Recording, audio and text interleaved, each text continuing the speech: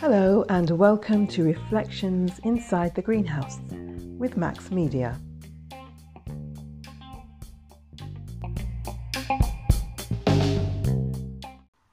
How are you? How's your week been? Are you getting ready for the beginning of the end of lockdown, whenever that might be? Just thinking of reasons to be grateful again, casting my mind back to the beginning of lockdown, just at the moment when everything was about to shift and the restrictions were about to be put in place.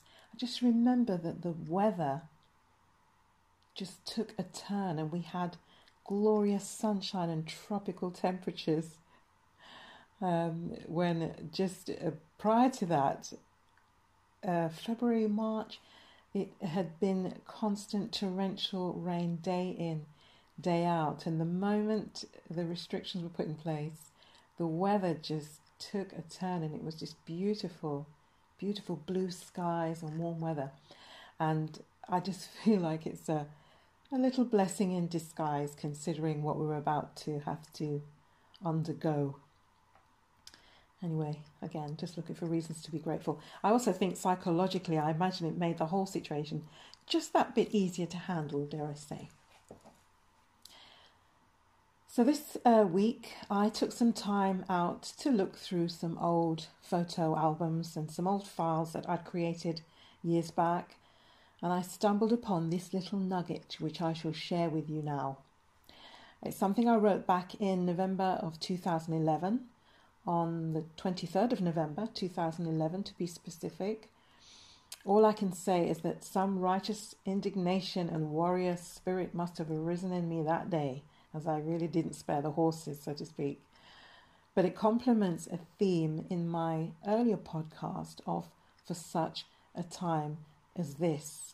And although it was written back then in 2011, it just seems to have quite a fair amount of significance for the times that we're in now. It complements the theme in my earlier podcast of For Such a Time as This, as I say. 10 years or so back, who would have thought that the church would have to operate outside of the four walls as we do now?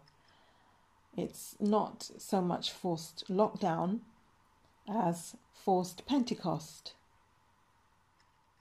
Pentecost was an annual Jewish festival now synonymous with the modern-day Pentecostal church. But this particular year, something quite supernatural occurred. The event is recounted in the Bible in the book of Acts chapter 2, and the culmination of the significance of that event is recorded in the beginning of chapter 8 of the same book. In this piece, I also refer to the sons of Issachar, which is quite poignant given the state of these current times. Again, reference to them, the sons of Issachar, can be found in another book in the Bible, which is 1 Chronicles chapter 12, verse 32. Not much is said about the sons of Issachar, but what is said is quite specific and, again, poignant to this time and to this piece. So this is what I unearthed this week from the Greenhouse Archives, dated 23rd of November 2011. It's also important to say, just before I begin, that whilst I have been a member of a church for a number of years, I'm also very well travelled in terms of different fellowships. And this piece is in no way an indictment upon any particular fellowship, but a national observation I have made of the many fellowships I've been privileged to visit over the years. I neither stand pointing the finger, as I too am part of the body of Christ, and it's time of awakening for us all, me included. So it's time for a shift. It's time to lift our vision higher.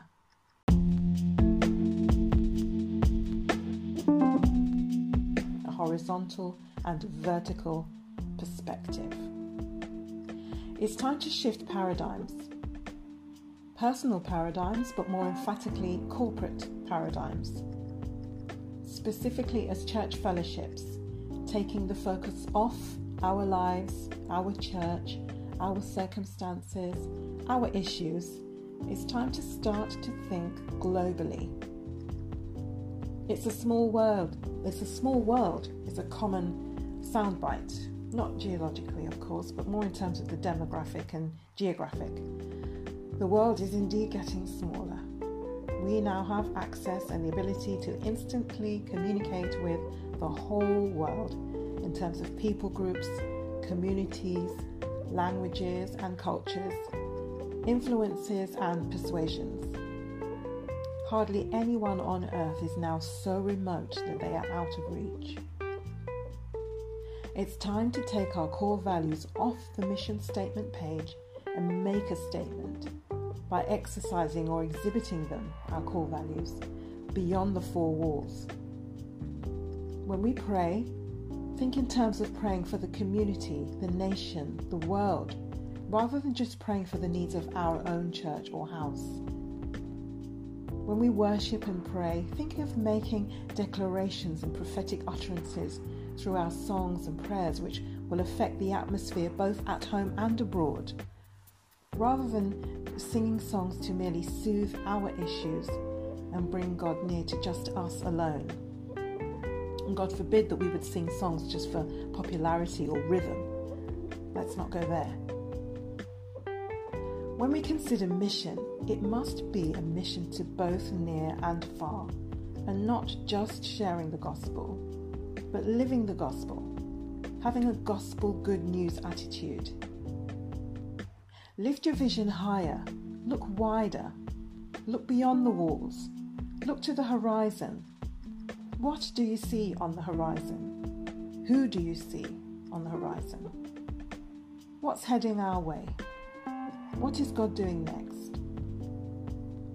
If we choose not to align our paradigms in this way, there is the certain danger of falling foul of the spirit of competition. When we are insularly preoccupied with ourselves as a fellowship or even as a person, there is a tendency to live in the realm of constant comparison. Who's better? Which is larger?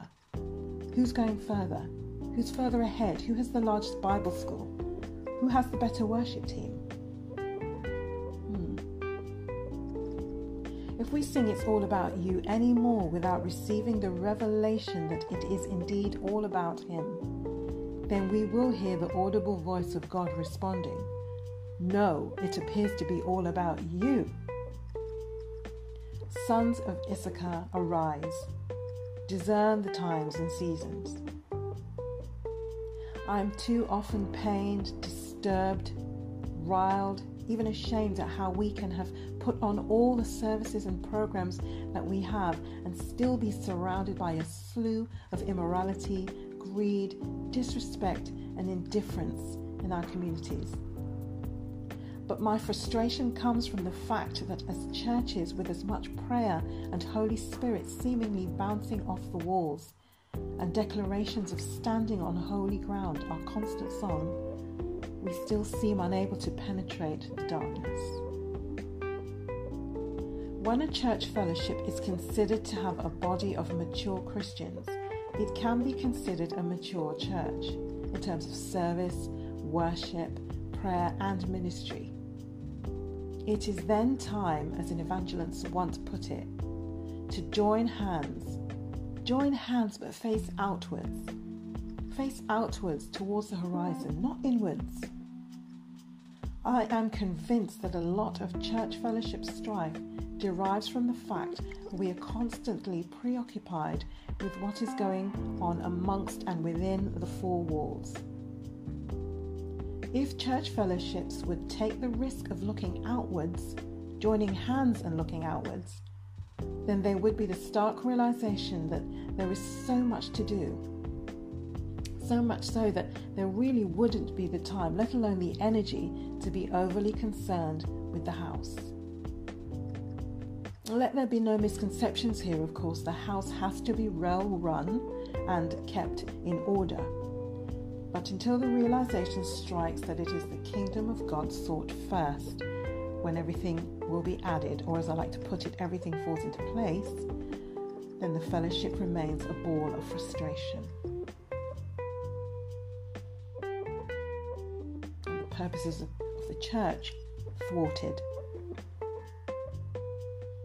When we pray and minister in all the marvelous ways that we do and sing, "Let your kingdom come," never get into what has become the rut of singing in our lives, "Establish your own dominion," our lives. Pray for an invasion of the Spirit who reveals it. If we pray and sing, "In the earth, establish your own dominion," then guess what? If we are on the earth, it includes us. Let's not underestimate that revelation.